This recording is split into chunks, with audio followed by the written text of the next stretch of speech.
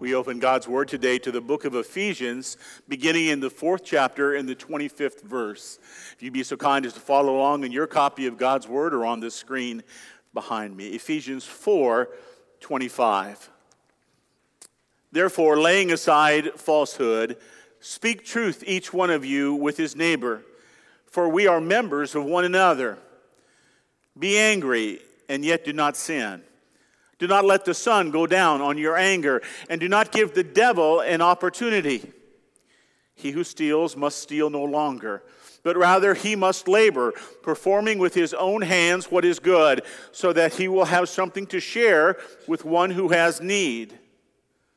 Let no unwholesome word proceed from your mouth, but only such a word as is good for edification, according to the need of the moment, so that it will give grace to those who hear. Do not grieve the Holy Spirit of God, by whom you were sealed for the day of redemption. Let all bitterness and wrath and anger and clamor and slander be put away from you, along with all malice. Be kind to one another, tender-hearted, forgiving each other, just as God in Christ has also forgiven you. Therefore, be imitators of God as beloved children, and walk in love, just as Christ also loved you and gave himself up for us, an offering and a sacrifice to God as a fragrant aroma. Would you pray with me? Good and gracious Father, we thank you for the opportunity to come into your house in freedom, in health, to open your holy word, Father. And we pray that you would do something in this moment that I cannot, that we cannot, but that your Spirit might move through us. Draw attention to those areas in our life that need adjustment. Help us to worship you. And we pray that in this hour, your heart will be blessed by what you experience in ours. We desire much for this hour, to be a blessing to the heart of the King, but also to feel your presence. We confess our deep need for you, Lord. We can do nothing without you, but we desire so much for you. So be our Lord, and help us in this hour to be fully your children. And we will praise you and thank you in Jesus' name. Amen. Have you noticed that lately there seems to be so much anger in the community of faith? That's why I was drawn to this passage this morning. It deals with how we are to relate to one another when times get hard, when we feel like we have been pushed. It deals with how you and I in the community of faith are to deal with each other. And then as we reach out into the community, to the community of non-believers, how are we to interrelate with them?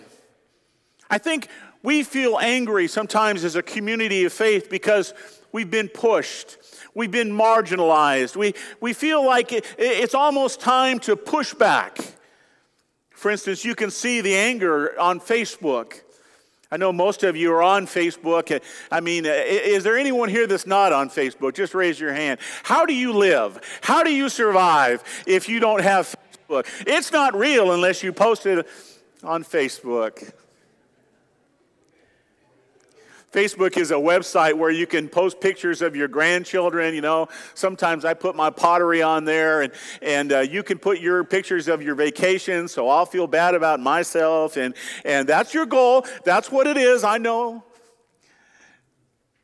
We can also talk about our political beliefs, our religious views, and some of the comments are funny, and some of them are sketchy, and a few are downright disturbing. Here's one that I came across a little while back, and you see a lot of this or something like it. It says this: reshare if you love God. In 120 seconds, he will do you a favor. If you've ever posted anything that's kind of like that, would I just ask you, as my brothers, my sisters, my friends, please stop.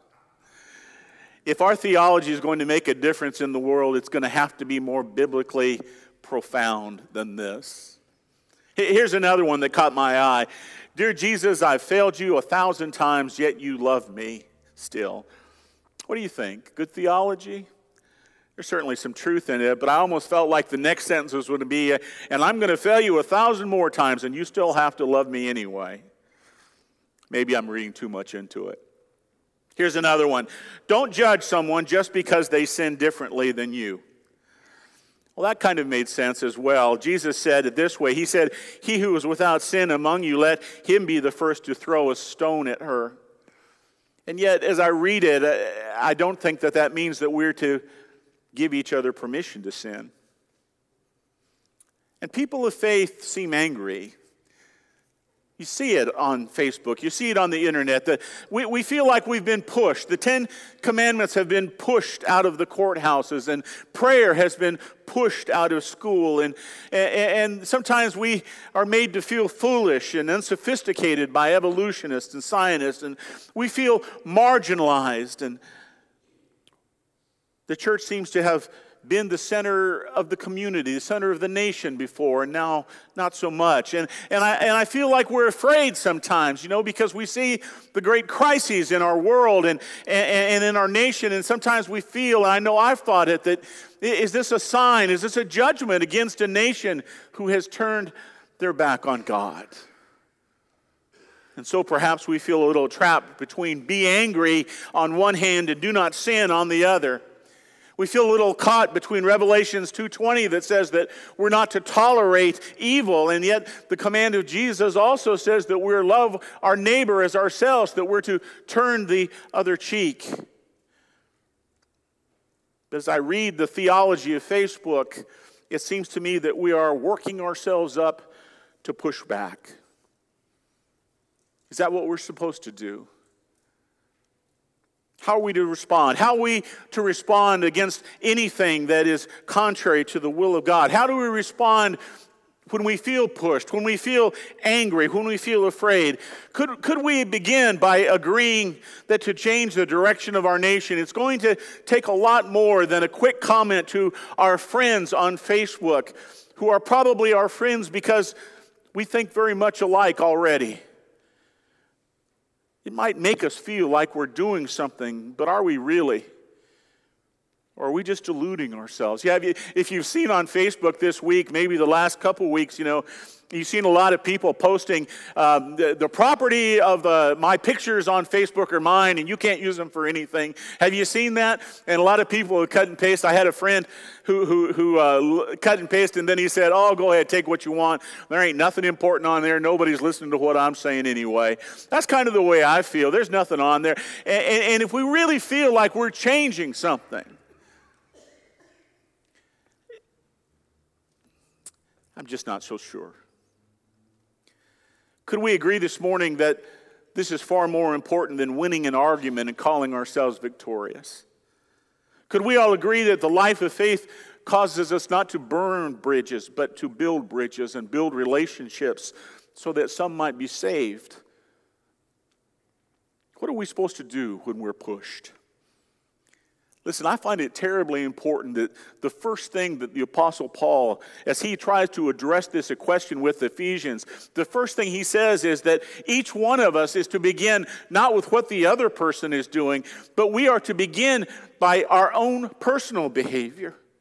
Verse 28 says this, "He who steals must steal no longer." And I guess that's kind of a no-brainer. No one would argue with that. But then he adds, listen, verse 29, "Let no unwholesome word proceed from your mouth."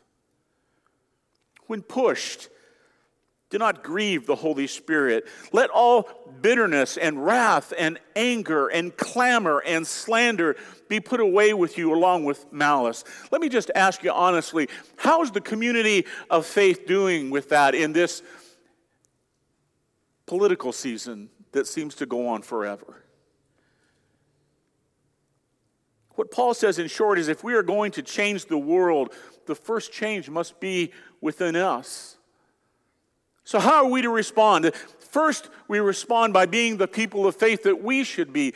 Jesus said it this way in an old parable that deserves a new look. Matthew 7:3, "Why do you look at the speck that is in your brother's eye, but do not notice the log that is in your own eye? Or how can you say to your brother, let me take that speck out of your eye, and behold, the log is in your own eye? You hypocrite! First take the log out of your own eye, and then you will see clearly to take the speck out of your brother's eye. Did you know that 18 times in the Gospels, Jesus warns the community of faith not to be hypocrites? 18 times. Jesus is rarely upset with those outside. In fact, I can't think of a time where Jesus condemns those outside the community of faith, but he talks to those inside the community of faith. We get so upset about what's going on out there, the non-believers. Listen, newsflash. Those who are non-believers are going to live for themselves. They're going to do what they believe, what feels right to them, and they're going to be very angry if you say anything otherwise. I don't expect anything of a non-believer, but the Scripture says to us that Jesus Christ holds us to an incredibly high standard, to include the way that we communicate. Why? Because if we burn bridges at that critical point in someone's life where they're open and ready to hear the gospel of Jesus Christ, will they come back to us if we have been ugly, if we have been argumentative, if we have done character assassination? And the answer is no. It is far more important that we bridle our own tongues for that critical point where we might say something truly powerful, meaningful. You and I are held to an incredibly high standard. The Holy Spirit, the inspired Word of God, says to all believers, let all bitterness and wrath and anger and clamor and slander be put away. But there seems to be a lot of clamor in the world today. And some might object, you got to start sputtering. I have freedom of speech. I have my rights. I can say whatever I want to say. Listen, I'm going to say something to you that you may find offensive, but I believe it's biblical. Christians do not have freedom of speech. We are not allowed to say any old thing that we want. We gave up some of our rights, in fact, all of our rights, the moment that we were baptized. When I was baptized, I stood in front of the congregation and I said, by being there, that I'm no longer Democrat, I'm no longer Republican, I'm a Christ follower.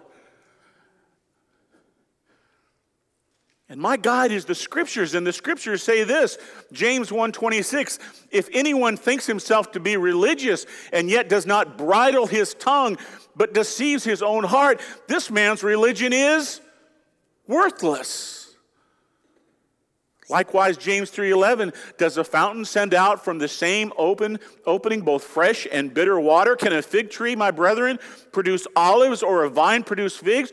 Nor can salt water produce fresh. In other words, listen, we can't be people of faith that come in here on Sunday morning and raise holy hands and worship our God, but Sunday afternoon we're kind of saying some snarky or vile thing on the internet.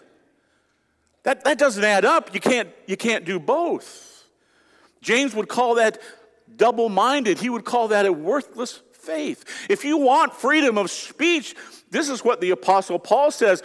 Conduct yourselves with wisdom toward outsiders, making the most of every opportunity. Let your speech always be with grace, as though seasoned with salt, so that you know how you should respond to each person. Listen, if you want freedom of speech, then go share the good news of Jesus Christ. We're not only encouraged to do that, we are commanded to do that, are we not? Speak with grace so that some might be saved from the torment of hell and inherit the kingdom of God. So first, what are we to do when we're pushed? Be the people of spiritual integrity that God has called us to be. And secondly, we're called to pray. Matthew 5:43 says, you have heard that it was said, you shall love your neighbor and hate your enemy. But I say to you, love your enemies and pray for those who persecute you. I wonder if we are posting more or are we praying more? I had a friend in my last church. We were good friends, and in many things we really agreed, but when President Obama was elected 8 years ago, I started to get these emails. And they started to be, they were kind of, political, and then they started to get kind of personal, and then it started to get kind of racial.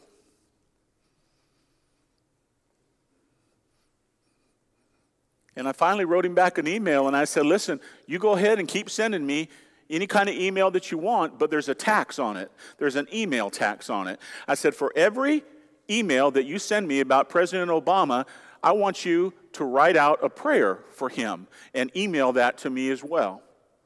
Email, because that's what the scriptures say in the book of Romans, that we are to pray for those who are in leadership over us. It is a non-negotiable. It is a command that we are to pray for those. And you know what? We don't like higher taxes, and I never got another email from him again. Are we praying as much as we're posting? Because you know as well as I do, strange things happen when you pray. When you pray, you begin to see your enemies no longer as enemies, but simply as lost and those needing Jesus Christ. And it's pretty easy to say arrogant or hurtful things on the internet or on Facebook. It's hard to be arrogant when you are humbled before a holy God. And when we pray, we might just see others through the eyes of the Lord. We might have compassion. Of course, posting on Facebook is easier. It just doesn't mean anything. Pray, because He is the only source of power and victory that we have. When we are pushed, we're called to be people of spiritual integrity. When we are pushed, we're called to pray for those that persecute you so that you may be sons of your Father who is in heaven. And finally, when we are pushed, we are called to imitate our Savior. Ephesians 4:32, be kind to one another, tenderhearted, forgiving each other, just as God in Christ also has forgiven you. Therefore, be imitators of God as beloved children and walk in love, just as Christ also loved you and gave Himself up for you, an offering and a sacrifice, a fragrant aroma to God. Meekness isn't weakness, and humility is nothing less than power under control. When we are pushed, we are to show the rare and difficult strength not to push back, but rather, with the power and convictions, turn the other cheek as Jesus did. How often, by the way, was Jesus angry? As you look into the scriptures, how often was He really angry? You know, as I've gone through the scriptures, I can really only count one time that He was just full throttle, furious, angry, and that was with outsiders or insiders. It was with the insiders, wasn't it? One time in 3 years, and I would just say that's a pretty good rule of thumb for Christians. One time in 3 years. Maybe twice, depending on how you read the scriptures. Not a bad rule of thumb. Be angry, but do not sin. Do not lose the opportunity to win a brother or a sister, to lead someone to salvation. It seems to me that there's such a theological childishness on Facebook. It reminds me of some of the words of the Apostle Paul. He said, when I was a child, I used to speak like a child, think like a child, reason like a child. When I became a man, I did away with childish things. I tried to put those in words in a contemporary context this week, and it kind of sounds something like this. When I was a child, I pushed back as a child. I gave as good as I got. I returned hurt for hurt. I took advantage of every weakness because winning was everything. But when I became a man or a woman, I chose to put away childish things because I discovered that no one really wins such a fight. Everyone is bruised and bloodied, and that momentary satisfaction just isn't worth the eternity of loss. And so now all I will fight for is to restore. He is not my adversary, but my future partner. She is not my enemy, but my future sister in the faith. And now I know the only thing worth winning is healing in Christ. When I was a child, I spoke as a child. Speaking of children, how many of you know who C.S. Lewis is? Raise your hand if you do. Most of us were introduced to him by the movie lately, Narnia. He, of course, he wrote those books. But he also wrote a book called The Screwtape Letters. Has anyone ever heard of that? It's a wonderful book. It was written by C.S. Lewis and published in February of 1942. And the story takes the form of a series of letters from a senior demon named Screwtape to his nephew Wormwood, who was a junior tempter. And the uncle's mentorship pertains to the nephew's responsibility to securing the damnation of a British man known only as the patient. Here is an excerpt from C.S. Lewis's book. My dear Wormwood, be sure that the patient remains completely fixated on politics. Arguments, political gossip, and obsessing on the faults of people they have never met serves as an excellent distraction from advancing in personal virtue, character, and the things the patient can control. Make sure to keep the patient in a constant state of angst, frustration, and general disdain toward the rest of the human race in order to avoid any kind of charity or inner peace from further developing.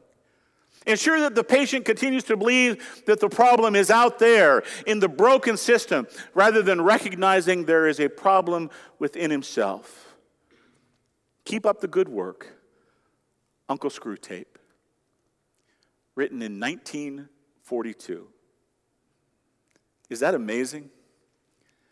Could that not speak directly toward 2016? Do you know what that tells me?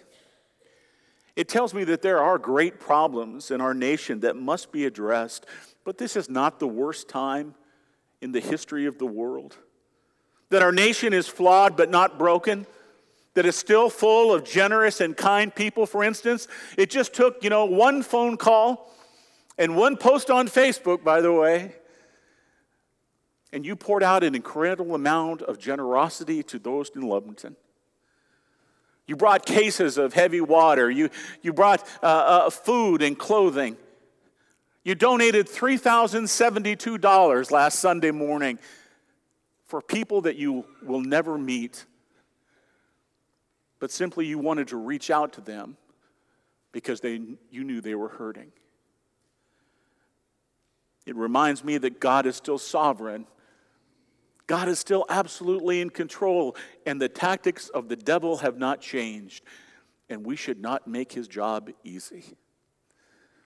Rather, you and I are people that must be spiritually consistent, have great spiritual integrity, that we are called to pray for our leaders, our nation, and even our enemies.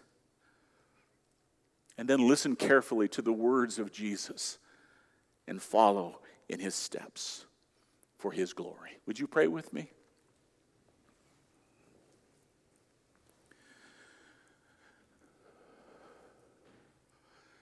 Good and gracious Father, we thank you. We thank you for every gift that you have given us. And we acknowledge that everything and anything that is in our life that is good is a gift from you.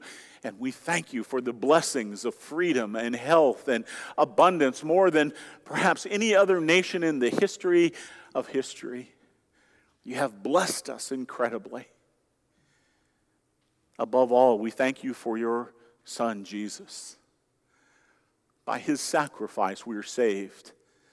By his sacrifice, we have wholeness now and the promise of eternity. By his sacrifice, we have peace. So, Lord God, by the power of your Spirit, help us to be people of peace. Help us to be bridge builders. Help us to be people of consistency. Help us to lead the lost to you. We love you. We thank you. And we acknowledge before all that we can do nothing without you. But, oh Lord, by your power and strength, help us to do much for your kingdom. In Jesus' name, amen.